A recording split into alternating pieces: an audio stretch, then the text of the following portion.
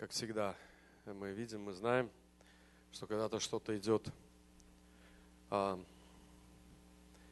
не по накатанной программе такой, не пятница, а воскресенье сегодня, да? Снова необычно. Это второй раз такой необычный, когда мы делаем воскресенье молодежку, да? Но, естественно, не без потерь обычно бывает немножко, да? У кого-то инерция воскресенья срабатывает, да? И сегодня тем более такой очень бурный, интересный день. Было утро такое классное, благословенное. Мы так радовались за Васю с Людой. Вот, амен. И это что-то такое, знаете, историческое происходит на наших глазах. И мы просто порадовались, может быть, забыли, но я представляю, какая радость на небесах, когда вот такие союзы случаются, когда вот такие люди открывают сердца для Бога и дают возможность Богу вот, устроить этот праздник. Это исторические моменты по-настоящему. И мы будем видеть плоды. Обычно всегда есть плоды. Большие плоды, великие плоды просто. И мое сердце успокаивается и наполняется особой радостью, когда я вижу этот осенние плоды, которые Господь нам дарит. Вот. Но сегодня у нас воскресенье, сегодня у нас молодежка. И я хотел бы, чтобы мы сегодня, хотел поделиться одной мыслью, которая пришла ко мне очень давно, сколько-то лет назад, наверное, больше 10 лет назад. Вот. Просто мысль кому-то, я думаю, поможет, кому-то что-то подскажет. Но это что-то, что имеет отношение к каждому из нас.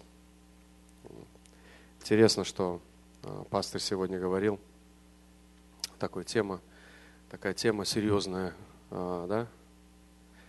Кто слушал внимательно о том, что сегодня пастор говорил? Согласитесь, серьезная такая тема, да?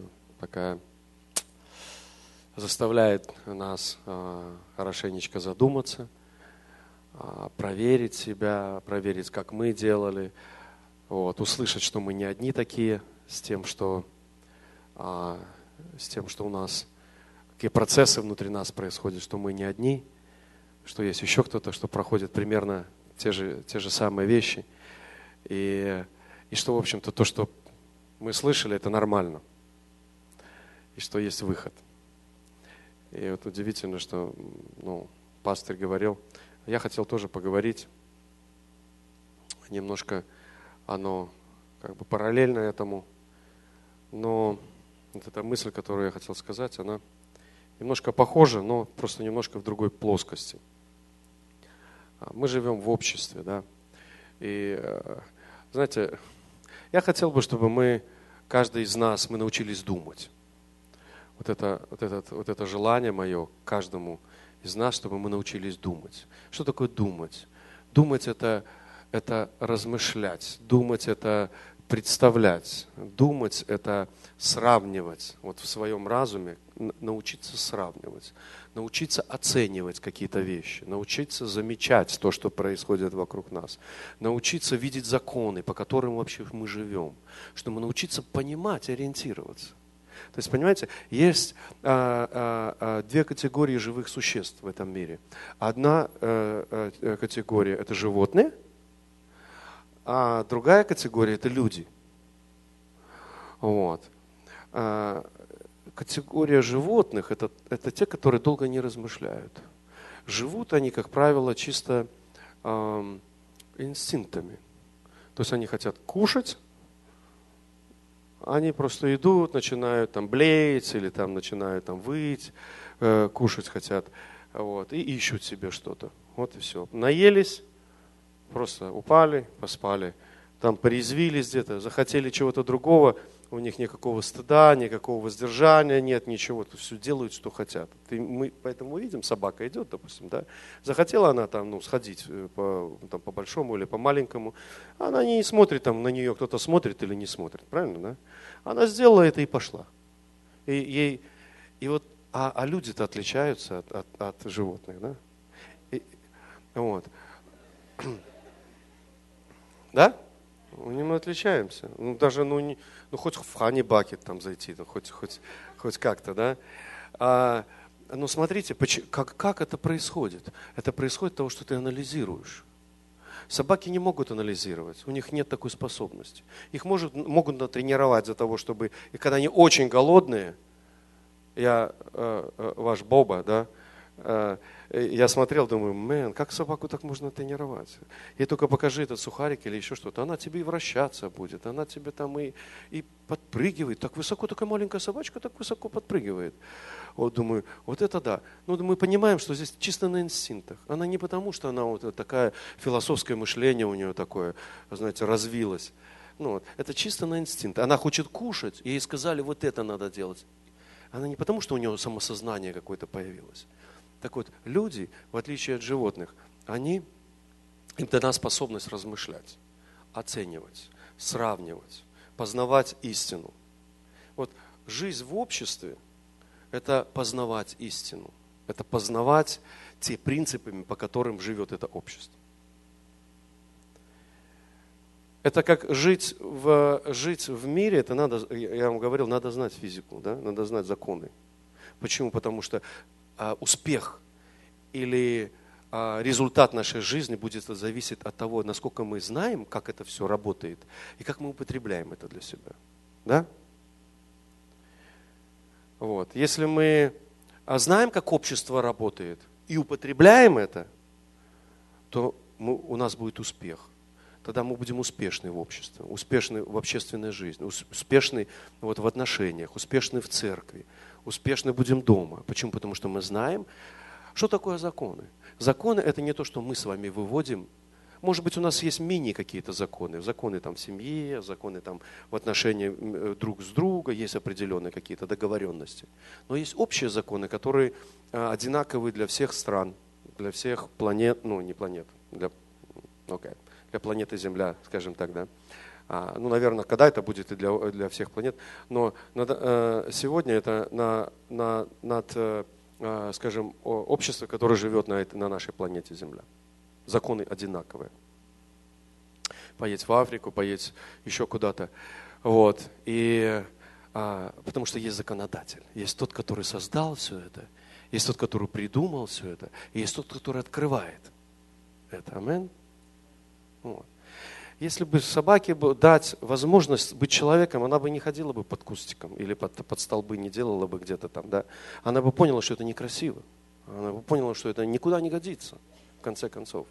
И она начала бы прятаться, она начала бы там, может быть, по-другому вести себя. Может быть, даже разговаривать начала бы. Я не знаю. Вот. Но не дано им, а нам дано. И вот как позорно, когда люди скатываются на уровень инстинктов. И сегодня мы видим там, кто-то Толик, да, пошел с детьми в парк, там где-то фотографироваться или гулять, вы куда-то поехали, Discovery Park, да, вот. И там нудисты ходят, тетки, дядьки голые ходят вот так вот просто ни за что, ни про что. Что это такое? Деградация. Люди не интересуются, какие законы Бог предназначил для здорового отношений, развития общества. Люди деградируются, люди хотят больше быть похожим на собак. Вот. Но тогда страдает все остальное. Вот он голый вроде бы ходит, как бы он свободен, но он загоняет себя в определенное, как бы в темницу. В темницу просто там всех разных ненормальных как бы чувств и отношений, и проблем, и депрессий, и всего-всего-всего. Вот. Почему? Потому что в первой главе Римлянам там написано, что так как познали Бога, не прославили Его как Бога. Не прославили. Познавши Бога, узнали, что Он есть, не поинтересовались, для чего Он все это сделал, как Он все устроил в этой жизни. Если бы мы поинтересовались, мы бы узнали, что там намного больше тонкостей для нашей жизни, чтобы нам быть счастливыми. Он Бог есть? Есть Бог. И что? классно, Он спас нас, ну классно, все. И дальше пошли делать. Нет, на этом не останавливается. Написано, что Он хочет иметь общение с нами. Написано, что Он хочет ходить с нами. Написано, что Он хочет быть нашим Богом. Хочет называть нас своими детьми. Он хочет благословлять нас. Он хочет дать нам мудрость. Он хочет показать нам, какие двери входить, какие не ходить. Он хочет показать, что такое хорошо, а что такое плохо. Он хочет быть с нами постоянно в общении, чтобы рассказывать нам те законы, которые сохранят нас для здравого ума, чтобы мы не лишились его, отказавшись от этого личного отношения с Господом, с нашим Богом. И вот, изучая это общество, я начал с того вопроса, что нам нужно поинтересоваться, как это общество работает, как оно думает, как оно устроено. Если есть законы, значит, какие-то, знаете, вот как для того, чтобы, вот, к примеру, у каждого есть своя машина, да? Ну, к примеру, у кого-то нет, она будет. В Америке, если вот так вот продолжится все экономически, у каждого будет своя машина. Ну, если все остальное там сходится. Вот представьте, дороги выстроили и говорит, окей, езжайте, и мы выехали куда-то, да? Что было бы, если бы столько людей, столько машин, и не было никаких законов, не было никаких правил уличного движения? Что бы было? Да. Мы сегодня говорим, какое благословение, что есть полицейские. Не правда, да? Когда мы попадаемся им, когда они нас останавливают, мы думаем, зачем они вообще здесь? Но по большому делу, да, по сути, мы очень счастливы, что они есть. Почему? Потому что они как бы регулируют вот эти все отношения на дороге до такой степени, что мы можем спокойно, сейф ехать по этой дороге. А представляете, что ничего бы не было. Есть машина, там, и в ней там 200-300 лошадей, и все, и ветер, и форточка открыта. И все. Мы сегодня выехали из церкви, на 405-ю выехали. Я так чуть-чуть начал переставиться вправо, смотрю, одна машина меня так справа пронеслась. Я думаю, вау, слушай, черная такая классная. Я чуть-чуть правее, за ней еще одна. Я быстро влево думаю, что только не перестраиваться. И, короче, так получилось, смотрю, подравнялся, братья и сестры. Пролетели с такой скоростью, я думаю, хорошо, что тут реакция еще сработала, знаешь, что ушел влево. Он уже аж на обочину выскочил, по обочине ехал там несколько секунд, потому что, настолько он быстро сзади выскочил, что, должен был на обочину выскочить. Вот я думаю, вау, вот так вот мы, так это правило существует. Есть определенное еще, да. Вот, наши из церкви ехали со служения. Классно. Вот. Есть правила. И эти правила, они просто, или законы, да, они нас к чему-то обязывают. Вот скажем, они регулируют потоки, они регулируют. И поэтому сегодня мы можем сказать, да, можем сказать, так, мне церковь в 7 часов надо, значит, я буду выезжать в 6:30, да? И мы знаем, что за 15-20 минут мы доедем до церкви. Да? Но если бы правил не было, то ты бы не знал вообще бы, во сколько бы ты приехал, вот реально. И доехал ли вообще бы ты до церкви сегодня. Может быть и нет. Но эти законы есть, они... И вот, допустим, ты едешь и знак «стоп». Что это означает? Знак «стоп» означает, что тот, кто пересекает, то, что едет вот по этой дороге, которая вот пересекает твою вот эту линию, он имеет преимущество. Да? И мы ж не смотрим так, остановились из форточки, ой, смотри, какой он рыжий, какой он имеет право проехать так. Он имеет какую-то особую привилегию, там, он рыжий, посмотри на него. Там, или там, смотри, там еще какой-то, знаешь, мы где-то там внутри себя, какой он право. Все, знак «стоп» стоит, это значит, ты не имеешь права ехать. И не важно, как он выглядит, какого он цвета, или там на какой он машине, он может на велосипеде ехать. Или там на мотороллере. Еще ногой, может быть, отталкиваться. И он имеет право. И все. Мы не спорим же с этим, правильно, да? Как правило. И это нормально. Вот. В то же самое время ты едешь, и знак такой, что у тебя главная дорога, ты смело едешь, ты знаешь. Никто там на Хаммере с такими колесами подъехал, он будет стоять, он будет ждать тебя. Почему? Потому что правила отношений помогают мне это сделать. То есть я чувствую себя безопасно. Предупреждающие знаки, которые предупреждают заранее, там-то будет такая-то опасность. Там-то. Если там написано, допустим, что рек через Снахомиш River будет закрыт, мост будет закрыт через там такого-то числа, с такого-то, такого-то, то кто поедет из вас в это время через Снахомиш River переезжать по мосту? Слава Богу, знак есть, да? Но вот если в нашей жизни посмотреть, мы очень часто игнорируем многие знаки. Очень много. Мы смотрим, но это не так уже важно. Если вот знаки дорожного движения, мы очень, мы понимаем, что все так четко должно сработать. А духовные законы, духовные отношения мы очень часто игнорируем, мы очень часто не обращаем на них внимания. Вот. И думаем, что в духовном области духовные законы, они как-то по-другому работают совершенно. Но законы есть законы. Общество есть общество, есть там такие же, есть там бараны, есть там овцы, есть там еще кто-то, добавьте там себе, да, вот, есть упрямые люди, есть гордые люди, есть, которые никогда не сдавались ни перед кем. Это те, у которых, видишь, вся машина побита со всех сторон. Он не хочет останавливаться на стопе. Вот. И поэтому он подрихтованный такой, немножко подмятый. Вот. А некоторые в Харбор-Вью находятся, в Харбор-Вью Hospital находятся.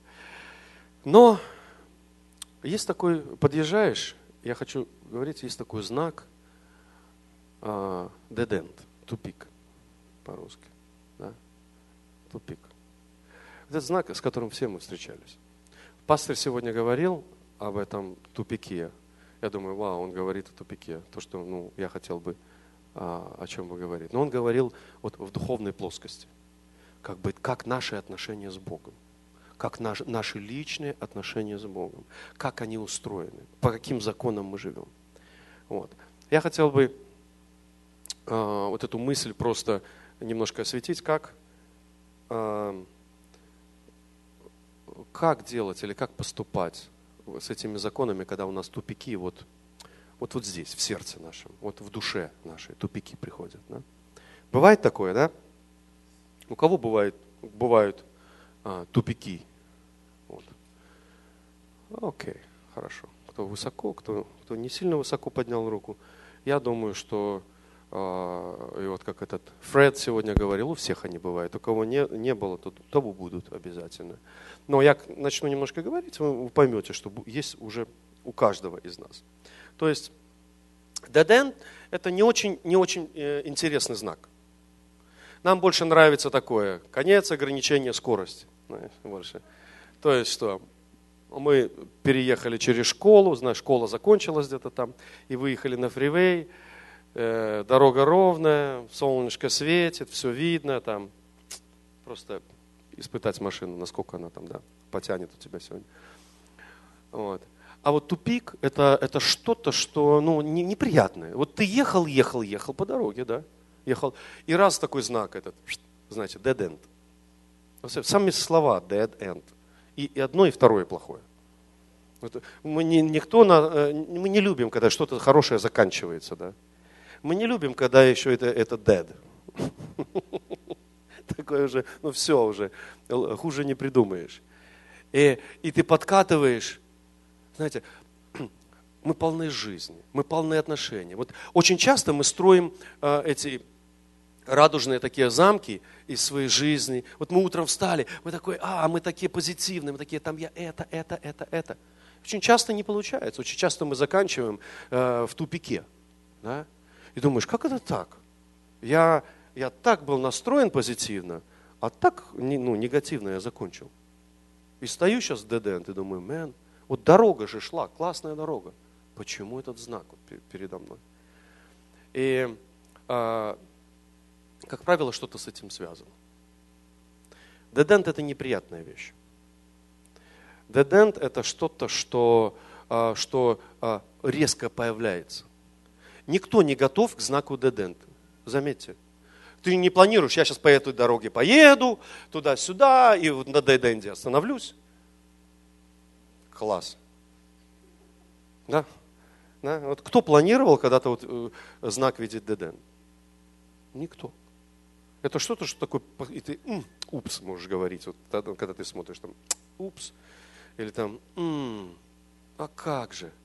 И у тебя часы поджимают, там времечко бежит, ты там не успеваешь куда-то, у тебя же планы, у тебя наполеоновские там планы, там завоевать там Россию, там и все ближайшие там народы и так далее. И тут, как по голове чем-то тяжелым ударили. Dead end. К этому мы не готовимся, но оно приходит в нашу жизнь.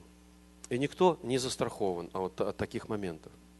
Но в этот момент мы должны учиться тому, в каких моментах эти знаки вылазят. Когда, на каких дорогах они выходят. Помните, я как-то рассказывал, когда мы ездили и с Андреем Гудевым вот по этому GPS уехали в это Юрика, это вот Калифорния. Все, едем по дороге, люди только моргают что-то вот навстречу. Оказывается, мы по встречной ехали. А GPS нам показывает, все, езжай смело, Дима, у тебя все классно. То есть я этому GPS больше не доверял.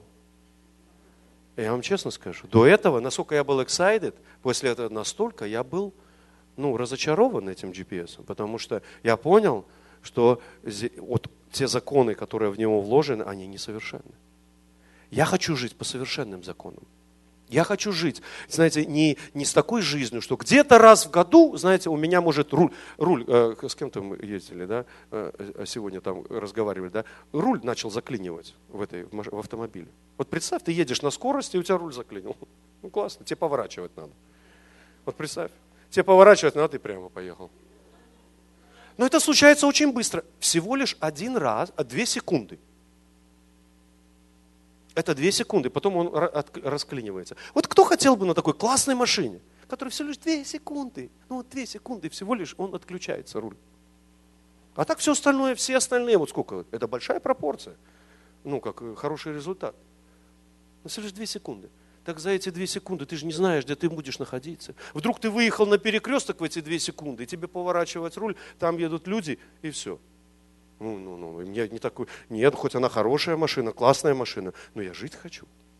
В конце концов, да? Очень дорого стоит, маленький этот. Поэтому таким GPS я доверять не буду. Но нам нужно изучать вообще, как это общество живет, как оно, почему мы находимся в тупиках, почему мы приходим в эти тупики.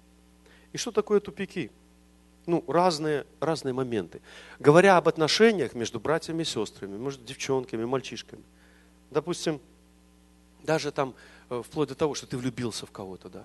У тебя любовь такая разгорелась, там у тебя в сердце, там, и так далее. Но ты не видишь взаимности, да. И ты такой уже, это там кто-то еще что-то тебе сказал, твой GPS еще какой-то показал тебе куда-то, куда тебе ехать туда. А оно еще глубже тебя завело куда-то в какие-то дебри. И ты смотришь, тебе уже все моргают. А ты такой, ты ж понимаешь, тебе GPS ведет. Ты там, чего вы все моргаете, что вы так это вот. Знаешь, и как бы у тебя гнев такой здравый поднимается. Куда? Что это такое, знаешь? Слушай, они обнаглели уже. Я еду по правильной дороге. А они им обнаглели. Да еще смотри, какие их большие. Слушай, а вот еще я ж этого знаю, man. Я ж его знаю. Вот что он моргает? Мы же с ним в хороших отношениях. Но никто не знает, что они жизнь себе спасают в этот момент. Они показывают, man, where are you going? Да? Man, where are you going? Что происходит? Ты чувствуешь, что ты в тупик попал. Что делать? Я говорю, что, может быть, ты и по правильной дороге едешь, но нет взаимности, душевное какая-то, переживание какое-то, и раз все сваливается в один момент, и ты чувствуешь, что ты в тупик попал. Может быть, ты с другом общаешься, и друг обидел тебя, или предал вообще, еще хуже, да? Это же законы отношений. Ты чувствуешь, кто-то предал тебя. Ты чувствуешь, я ему открыл тайну такую, а он раз там, или она раз всем рассказала, или как-то раз где-то там посмеялся над тобой человек. Было такое? Кто-то предавали вас когда-либо, да? Было такое. Очень больно. Тебе не хочется, ты думаешь, что такое?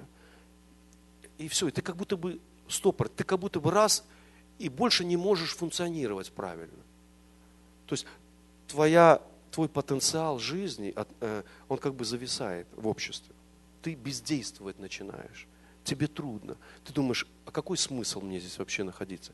Какой смысл мне здесь быть? Тебя, может быть, тебя оскорбили. Может быть, тебя, я не знаю, может быть, кто-то ударил даже тебя. Или там еще что-то сделали. Может быть, родители дома что-то сказали, такое гневливое тебе. Или как-то еще насолил кто-то тебе. Знаешь, и все. И ты уже сжался вниз, и все. И знаете что? Это неприятные моменты. Тупиков можно добавить, я не знаю, вы можете вот представить себе, какие еще тупики есть. Когда вот подушка у тебя мокрая, да, ночью. Это тупик. Когда ты переживаешь за кого-то, когда кто-то, ты столько вкладывал, к примеру, в этого человека, а потом видишь, что этот человек так даже тобой как бы и ни грамма не ценит. Тем, что ты вкладывал, он как бы не заметил того благословения, которое ты ему дал. И все, у тебя разочарование, ты плачешь. Тебе тяжело, тебе больно. Ты не ожидал этого знака. Ты думал, что дорога, все классно будет. А так Господь устраивает, как в нашей жизни, вот эти вот моменты разочарования. И, знаете, в такие моменты, как правило, самым большим мучением, да, это наша душа мучается больше всего. Вот наша душевная составляющая, переживание внутри. Почему? Потому что в данный момент как будто бы свет выключается в твоей жизни. Как будто бы вот свет выключили. Все было видно, все было понятно, и потом раз, и все. И ты как находишься в потьмах, ты как бы, не можешь ориентироваться, где истина, где правда. Я теперь, знаешь, и тогда хочется, вот никому доверять не буду. Знаешь, друг, с которым ты там 5-10 лет вместе провел, и вот он тебя предал. И такой, все, я сейчас никому доверять не буду. Хочется сказать, да, вот это вот симптомы тупика. Но это неправильно.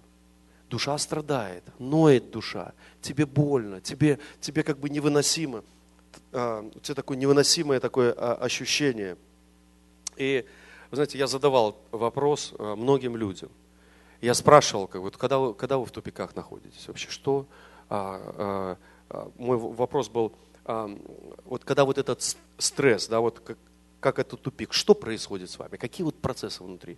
И почти все, большинство из тех людей, которые серьезно рассматривали вопрос, сказали, что в таких случаях страдает больше всего вот ум, психика, чувства. И в конечном счете оно переключается и на тело. Видно, когда стресс, когда тупик, видно по лицу даже. У человека там пятна, у кого-то появляются, у кого-то ладошки начинают там потеть. Там, или, это самые такие элементарные такие, вот. А очень часто это сердце болит, это голова болит, это тебе плохо, тебе, и так далее, и тому подобное. То есть оно вылезет обязательно наружу. И как реагируют люди вот во время тупиков? Как реагируют? Вот как мы реагируем во время вот того, когда вот мы заходим в это тупиковое состояние, как мы реагируем? Знаете, когда, я помню, у меня один такой тупик был, когда меня посадили, в такую, милиция посадила меня, в тюрьму такую в Союзе, вот. И никто мне не сказал, вот тупик состоял в том, что мне не сказали, мы тебя всего лишь на 1 день посадим, а потом отпустим, и no problem. Сказали, что посадили, и сказали, что много проблем у тебя, и мы не знаем, что с тобой дальше будет. Вот здесь выключается свет в твоей жизни. Да? Вот здесь ты не ожидал этого, ты ожидал, что классно все будет, и тебе вдруг раз и выключили свет. И вот тут приходят все вот эти чувства. Так, что это? А теперь это, а теперь жизнь моя пропала, а теперь так далее. И как люди реагируют в этот момент? Знаешь, когда тебя садят туда, это везде, где бы то ни было, или в тюрьму, или камеру предварительного заключения, или в армии, гауптвахта, знаете, солдат садят за какие-то правонарушения. Во-первых, все снимают, ремни снимают с них, шнурки снимают, там, если галстук на тебе был, галстук снимают. Все, что только может причинить, потому что в этот момент стрессового состояния человек способен на всякие крайности. Как правило, то, чем человек может задушить себя, убить себя, уничтожить. Почему? Потому что все знают, даже в Советском Союзе знали, что в этот момент, это очень критический для любого человека момент. Он может глупостей всяких наделать. Он может быть просто там семечку какую-то украл у какой-то бабушки, да, а он может быть настолько сильно переживать, что сам себя повесить может. Вот. И это не просто как бы, это психология, которую изучают вот эти люди. И то, что в принципе получается в миниатюре в нашей жизни. Мы когда приходим, мы в этот тупик стали, у нас все, у нас теряется жизнь, как будто бы жизнь кто-то начал высасывать из нас. Но вот одни люди вот таким образом, да, и помните, когда у Иова пришла эта ситуация, помните в Писании, да? Помните в Писании? Это как будто бы ты думаешь, о чем написано здесь? Серьезная проблема, он в тупике, в таком тупике. И причем там не только тупик, там, что там у него тело, не только что там родственники, не только что у него богатство забрали, что родня вся практически умерла, дети там, и так далее, но еще и на душевном, на уровне отношений там серьезный раскол. Там с друзьями неполадки, все, что только можно произойти. И что жена ему посоветовала? Похули Бога и умри. Вы знаешь, это вот когда человек нестабилен в Боге, тогда вот у него такой выход. Все, это вот, все, похули Бога и умри. Как будто бы такой сладким становится вот выход из этой ситуации, вот такой вот там смерть там, или еще что-то там захлопнуть дверь, или там родителям что-то гневное такое высказать просто в лицо. Вы ничего не понимаете, все, убирайтесь, вы больше не родители, я уйду, там, к примеру. Вот это как типичные такие реакции в тупиках, но Иов поступил правильно. Иов был привязан. Иов был приклеен к своему Богу, к своему Творцу. И это помогло ему выдержать и стать победителем. Вот. Кто-то там другие какие-то ищет, а кто-то уединяется. Знаете, во время тупиков, и вот разные моменты. И кто-то уединяется. Думает, вот он закопается где-то, зароется, никому не звонит, ни с кем не общается и думает, все, сейчас все подлецы. Учитывая, что этот человек мне напакостил, я все, никому доверять не буду. Слышали, кто такой? Я вот никому больше не доверяю. Слышали такое выражение? Согласитесь, что это неправда. Согласитесь, что как минимум ты можешь сказать, мне хотя бы доверь. Да, хочется сказать, да? Каждый, кто слышит такой, думаешь, как никому, а мне? Знаешь, вот почему? Потому что боль, она настолько сильно кричит внутри, что она доводит тебя до максимума. Вот эта боль, она как бы делает смерть или там еще какие-то вот крайности такие настолько желаемыми. И настолько оно делает, как будто вот это единственный выход сейчас из проблем. Ты думаешь, так, я сажусь, я буду сидеть, я буду там, включу телек целый день, буду вокруг телека, и пусть вот там, и так далее. Уходят из реальности. Ради чего? Ради того, чтобы, not to deal with it. Потому что мы забиваем про правила отношений. Вы знаете, что тупик, он не для того, чтобы сказать, что ты, все, у тебя нет жизни больше дальше. Вот если знак, это просто говорит о том, что еще эта дорога немножко идет дальше, но там уже нет конца.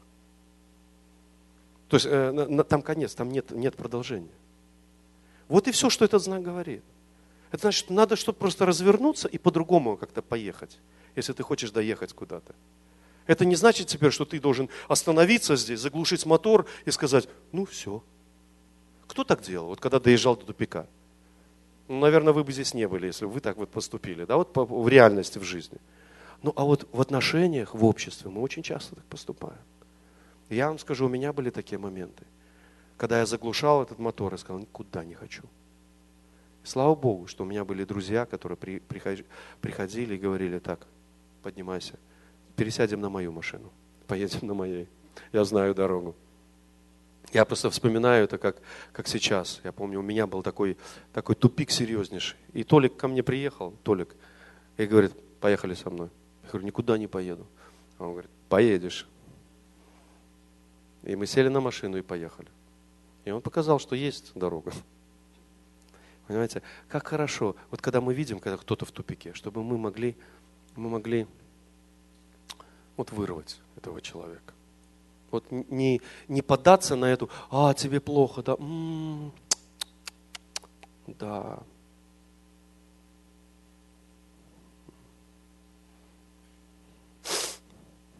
Двое уже плачут, двое уже в тупике сидят. И тупик популярный очень скоро станет тогда, да? Вот. Все будут спрашивать, что нам дают, что там продают, что там такое. Да ничего, тупик классный нашли. Другие, знаете, бросаются в философию в какую-то. Начинают изучать. Там 3 шага, как выйти из этой ситуации. Там какой-то брейнсторм. Давайте сделаем брейнсторм, как выйти из этого. Там, вот этот сказал вот такое слово. Знаете, как это. И ты как бы какое-то время ты выскочил из этой ситуации. Знаете, как таблетку схватил, и все, раз, и тебе вдруг хорошо стало. Сердце полегчало, и все. Но это очень на короткое время. С тупика-то ты не выехал. Ты просто включил DVD у себя на машине, на котором показана очень ровная дорога. И ты смотришь, вау, классно, а потом закончился диск, и ты так раз, я же сижу до сих пор в этой луже, да? А с нее-то нужно встать, тут нужно подорваться и что-то начать делать. И мы должны вот, с одной стороны, мы должны замечать других, да? С другой стороны, если ты попал, ты должен просить о помощи. Знай просто. Я сейчас говорю для того, чтобы мы знали, что выход есть. Я хочу, чтобы мы знали, что выход есть. Что миллионы и миллиарды людей вышли из тупиков. Посредством того, что мы познали, что есть принципы и законы в этом обществе. И если мы попали в тупик, и мы можем проанализировать, почему мы туда попали, да? И мы можем сделать так, чтобы мы больше туда не попадали. Мы можем сказать, окей, хорошо, Apple Maps я больше использовать не буду. Я буду использовать там godsdirections.com там, или еще что-то, там, или так далее. Там, New King James Version, допустим. This is the best, the most accurate version. Amen. И ты включил, и вот по этой сейчас буду ехать, потому что и не Google Maps, ничего, это все такое, знаешь. Вот. На 2 секунды когда-то отключается в жизни, в самый неподходящий момент. Вот.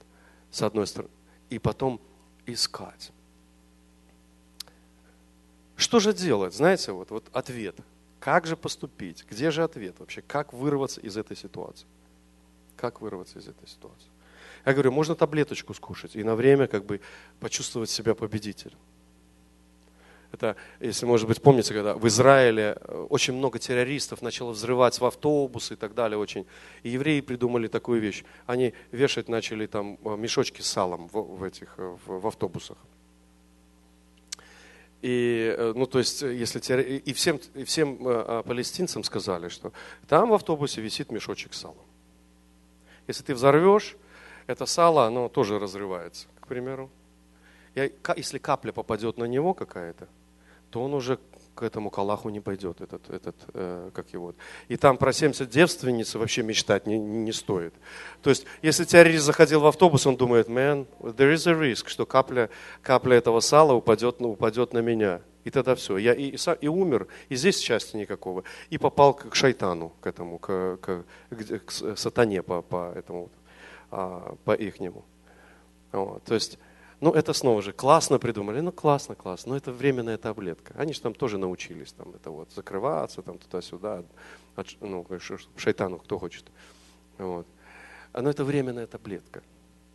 Здесь нужно принципиальные вещи какие-то регулировать всегда. Всегда нужно какие-то принципиальные вещи регулировать. Смотрите, если я заметил, что я ранимый человек, что я легко ранимый, легко в тупики попадаю, значит, надо что-то сделать, чтобы подойти к кому-то, слушай, я в тупике очень часто попадаю. Можешь мне рассказать? Вот ты же, я смотрю, ты так веселый всегда. Почему ты всегда веселый, всегда радостный, всегда такой жизнеспособный? помоги мне выйти из этого. Удивительную такую вещь я заметил, что некоторым нравится быть в тупике. Некоторым нравится, когда их там, вот им комплимент сделаешь, как будто бы грязью обольешь. Им это уже нравится, когда оплакивают их, когда говорят, ой, слушай, да, тебе так плохо. И им как будто бы так хорошо становится. Ну давай пойдем. А нет. Как будто бы нравится вот этот, как будто вот этот тупик настолько сладкий, настолько такой. Вы слышали о таком явлении или нет? Да. А иногда у нас, у каждого иногда это было. Вот хочется, знаешь, чтобы тебя пожалели. Мама, насморк.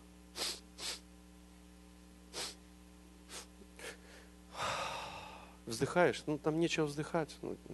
Никто не умер, ничего. Там просто хочешь, чтобы пожалели тебя. Да? Насморк. И здесь болит, и здесь болит.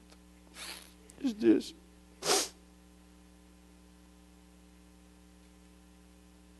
Сочувствующих нет. Ухожу. У нас у каждого такое бывает, да? Что же посоветовать? Где ответ? Скажу однозначно такую вещь. Для неверующего человека у меня нет ответа. Для того человека, который не верит в Бога, тут никакая философия жизни не поможет. Да? Единственный совет неверующим – стать верующим. Вот, как выйти из этого тупика реально, да? Это стать верующим номер один, да? И вообще от тупиков никто вообще не застрахован, мы это знаем, да? Но хуже всего тем, кто попадает туда без Бога. У такого человека нет шансов. Если он временно выскочил, временно заглушил эту боль или марихуаной, или какими-то компьютерными играми, или какими-то романами какими-то, то это очень временно будет. Потом хуже и хуже, больше дозу нужно. И в конце концов к шайтану по-любому. Вот.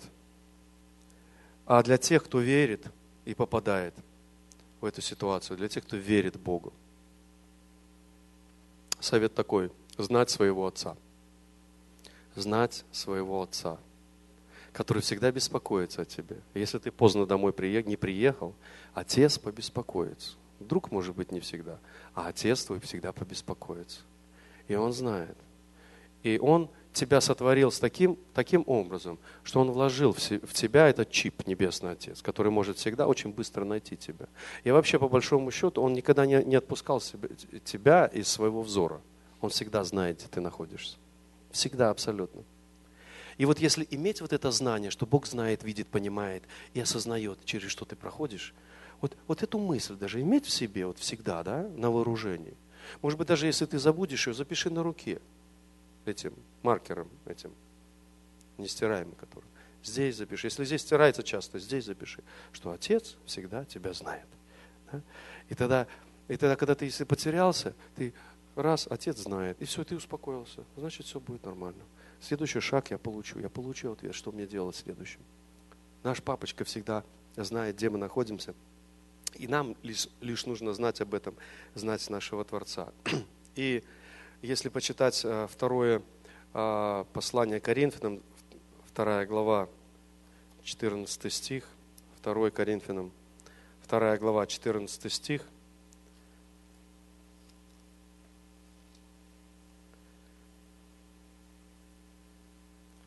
там написано, это молитва молится апостол Павел, он говорит: но благодарение Богу, который всегда даст или дает нам торжествовать во Христе, и благоухание, познание о себе распространяет нами во всяком месте. Смотрите, благодарение Богу, который всегда дает нам торжествовать во Христе. Значит, когда ты вот это понимаешь, что Он дает нам всегда торжествовать во Христе. То есть, что бы то с нами ни произошло, вот если это знать, а все-таки оно к лучшему, а все-таки это результатом или выходом из этого будет торжество в Богу. Он всегда дает нам торжествовать во Христе. Благодарение Господу. Согласитесь, тогда ты понимаешь, что все, у меня тупики, это просто временное какое-то стечение обстоятельств или временная какая-то отрезок жизни. Вот это тупик. Почему? Потому что Бог всегда написано, сильные слова написаны, дает нам торжествовать во Христе. То есть нам главное найти себя в Нем, в Боге, да, и тогда торжество обеспечено. Да? Почему? Мы в тупике часто находимся, потому что мы один находимся. Одни. Если кто читает песни песней, и там, где невеста, она потеряла из вида своего жениха, написано, помните? Помните ее состояние, вот это состояние тупика, где она искала, где он, где мой любимый. И она ночь уже, и утро, и она ходит, она ищет. Вот тупик, да? И к сторожам подходят, не видели, и к пастухам там не видели моего любимого. Вот. Почему? Потому что потеряли его из вида своего. А в нем всегда мы торжествовать будем. Почему люди, когда писались вот эти герои веры, как герои проходили через жизненные истории, когда им говорили, да похули Бога и умри, это вот с Иовом, да, а людям другим, которые сидели в тюрьмах, им говорили, так, вот 10 лет ты уже отсидел, так, похули своего Бога, или просто подпиши, или просто мне на ушко шепни, скажи, что я отрекаюсь от Иисуса Христа, и все, и вот тебе, вот твоя семья, твои детки ждут тебя. И человек сказал, нет. Согласитесь, это сильно. Согласитесь, такое может сказать только человек, который живет во Христе Иисусе.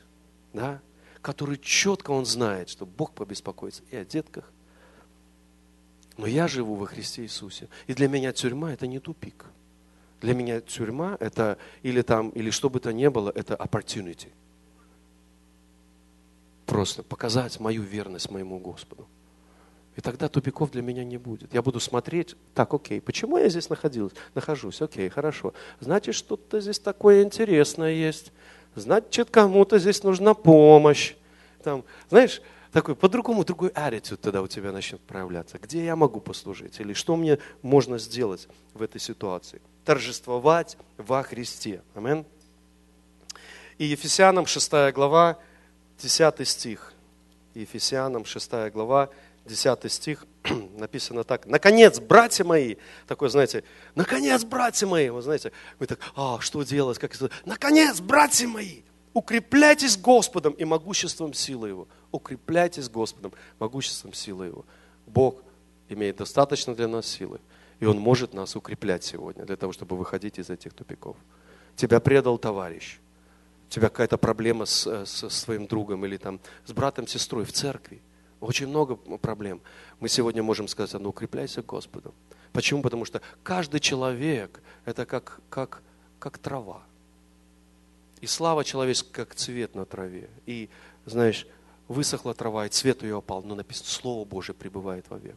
Каждый из нас мы можем делать ошибки. Каждый лидер, каждый пастырь, он делает ошибки. Каждый человек, он способен ошибаться. И, знаешь, и где-то, может быть, не совсем правильно поступать. Но Бог, Он всегда поступает правильно. Господь Бог Иисус, Он никогда не ошибается. И поэтому укрепляйся Господом и могуществом силы Его. Когда видишь, что друг твой там потерялся, или он тебе какие-то гадости, или, может быть, служитель твой что-то, ты знаешь, ты укрепляйся Господом, ты скажи, да, я знаю, а ведь я такой же был, а ведь я могу точно так же сделать.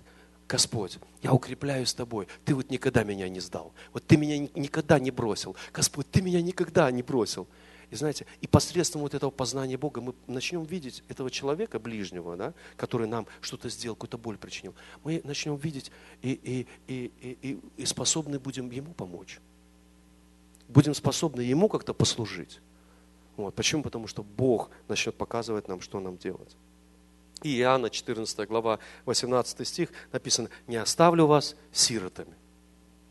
Не оставлю вас сиротами. Что такое сирота? Сирота это который остался без папы, без мамы, вот которому некому защитить. Господь, я вас сиротами не оставлю. Вот Он обязался, что Его GPS всегда будет работать, всегда Его глаза будут на верных земли, Он всегда будет там, где Ему будут взывать. Воззови ко мне, и я услышу тебя, написано, говорит Господь. То есть у нас, по сути дела, нет безвыходных ситуаций. Аминь. Я хочу сегодня сказать, что нет у нас сегодня безвыходных ситуаций. И знак тупик, он в общем-то не тупик, он просто выглядит как тупик. И что свет выключили, это не значит, что света нет. И может быть мы в тоннеле в каком-то не видим конца света в конце туннеля. Это не значит, что мы навсегда потерялись. Немножко время нужно. Немножко время, немножко прославления Бога. Немножко, знаете, такое напрячься где-то и сказать такие вот слова, которые, может быть, не хочется говорить, потому что душа не расположена говорить. Сказать, а я знаю, Искупитель мой жив, а я знаю, Искупитель мой жив, а я знаю, Искупитель. Может, ты будешь выглядеть странным и глупым. Может быть, и ты будешь выглядеть странным и глупым, но ты будешь говорить слова правды. А я знаю, Искупитель мой жив. И Он восстановит меня. И Он восстановит кости мои. Он восстановит плоть мою. Он восстановит мою психику. И я не буду переживать. Я буду уповать на моего любимого Господа. Аминь. Поэтому, дорогие мои, это бывает. Эти моменты происходят у нас. Я вам скажу честно. Я вот с нашими лидерами, с теми, с которыми мы вот такие борис, у нас были disagreements, у нас были какие-то стычки, у нас были какие-то тупиковые ситуации. У нас были такие ситуации, где вроде бы кажется, что все. Знаете, чувства, они берут контроль над тобой очень быстро и заставляют тебя принимать какое-то решение странное. Но слава Богу, что между нами был Господь. И мы могли сказать, так, хорошо, давай остановимся и впустим Бога в эту ситуацию. И когда мы впускали Бога в эту ситуацию, Бог есть мир, праведность и радость.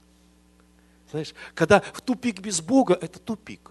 Но когда в тупике в этом есть Бог, когда в твоем разуме не просто обида, ненависть, горечь, там, зло какое-то, а пусти в эту всю ситуацию, в эту кашу Иисуса Христа, эта обида, зло, просто она уйдет потихоньку. И придет что? Придет праведность, мир и радость в Духе Святом. Понимаете? Вот тогда мы можем сказать, что мы растем. Обидеться и что-то сделать, какое-то решение, это легче всего. Это самые слабаки делают, это собаки делают. Вот ее ударила, она обидела сразу же. Она с тобой не начинает там дискуссию ходить. Она быстренько убежала и все. Вот так и мы бывает. Нет, а мы подискутируем. Давай поговорим. Давай призовем того, кто может нам помочь. Да, амин? Я вам говорю честно. Если мы не научимся вот этим моментам, если мы не научимся Бога впускать в какие-то конфликтные ситуации, в какие-то вот отношения, там с родителями, натяжка какая-то, и мы такие готовы уже, знаешь, там объявить их просто врагами народа, что они жизнь вам всю испортили, знаешь, они вообще, это у всех нормальные родители как родители, а у тебя как я не знаю что. Знаете что, остановись и впусти Господа в эти обстоятельства. И дай Ему возможность. Ты Ему так много всего наговорил. Дай Ему возможность сказать тебе. И когда мы услышим, мы поймем, что мы просто кипим не по делу абсолютно. Дай Богу отрегулировать твою душу. Почему? Потому что это не только душа болеть будет, оно переселится и на плоть твою. Тебе будет больно, везде тебе будет больно. Ты не будешь хотеть на работу ходить, ты не будешь хотеть в школу ходить, ты не будешь хотеть общаться, ничего. Так начинается депрессия. Но у верующих людей депрессии не должно быть. Потому что Царствие Божие – это праведность, мир, радость в Духе Святом. Ничего не имеет общего с депрессией. Аминь. Мое желание сегодня с вами, чтобы каждый из нас, мы преуспевали в жизни. Каждый из нас, мы могли захотеть быть успешными и захотеть слышать, как им нужно быть. Вот то, что мы сегодня говорили, это как поучительное, как какое-то пособие для того, чтобы завтра мы могли пройти эти тупики. Мы могли выдержать. Мы могли совершиться. Как мы сегодня будем поступать? Как мы сегодня согласимся с этим или отвергнем? Удивительно, что сейчас мы можем, как мы хотим поступить, но платить цену будем мы. Каждый из нас. Если ты сказал, я не согласен с этим, хорошо. Тебя ждет таблетка от депрессии. А меня праведность, мир и радость в Духе Святом. Что выбираешь, что ты хочешь сегодня? Аминь. Я хочу, чтобы мы сегодня помолились, знаете, о здравости отношений вообще в церкви, в молодежи, там, когда мы в школу идем, когда мы с родителями общаемся. Вот в здравость в этих отношениях, чтобы у нас не было тупиков, чтобы приглашать Бога всегда, потому что Он альфа есть и омега. Он не оставляет нас. Он говорит, не оставлю, не покину никогда вас. Аминь. Давайте сейчас поднимемся. Если вы помните, может быть, человека,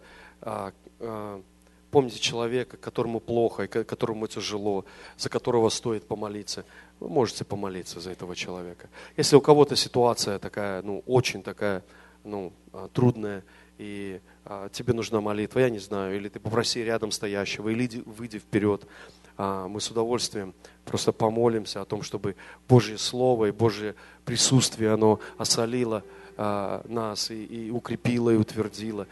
Вот, если кто-то чувствует, переживает, что он в тупике находится, и нужна какая-то поддержка, нужна какая-то просто сверхъестественная благодать для тебя, можешь тоже выйти. Вот. А так давайте сейчас помолимся. Аллилуйя. Аллилуйя, Господь, Господь, Господь. Ты есть Господь, Бог наш, Ты есть сила наша. Господь, благодарим Тебя за то, что Ты отвечаешь. Господь, спасибо Тебе за то, что Ты помогаешь. Спасибо Тебе.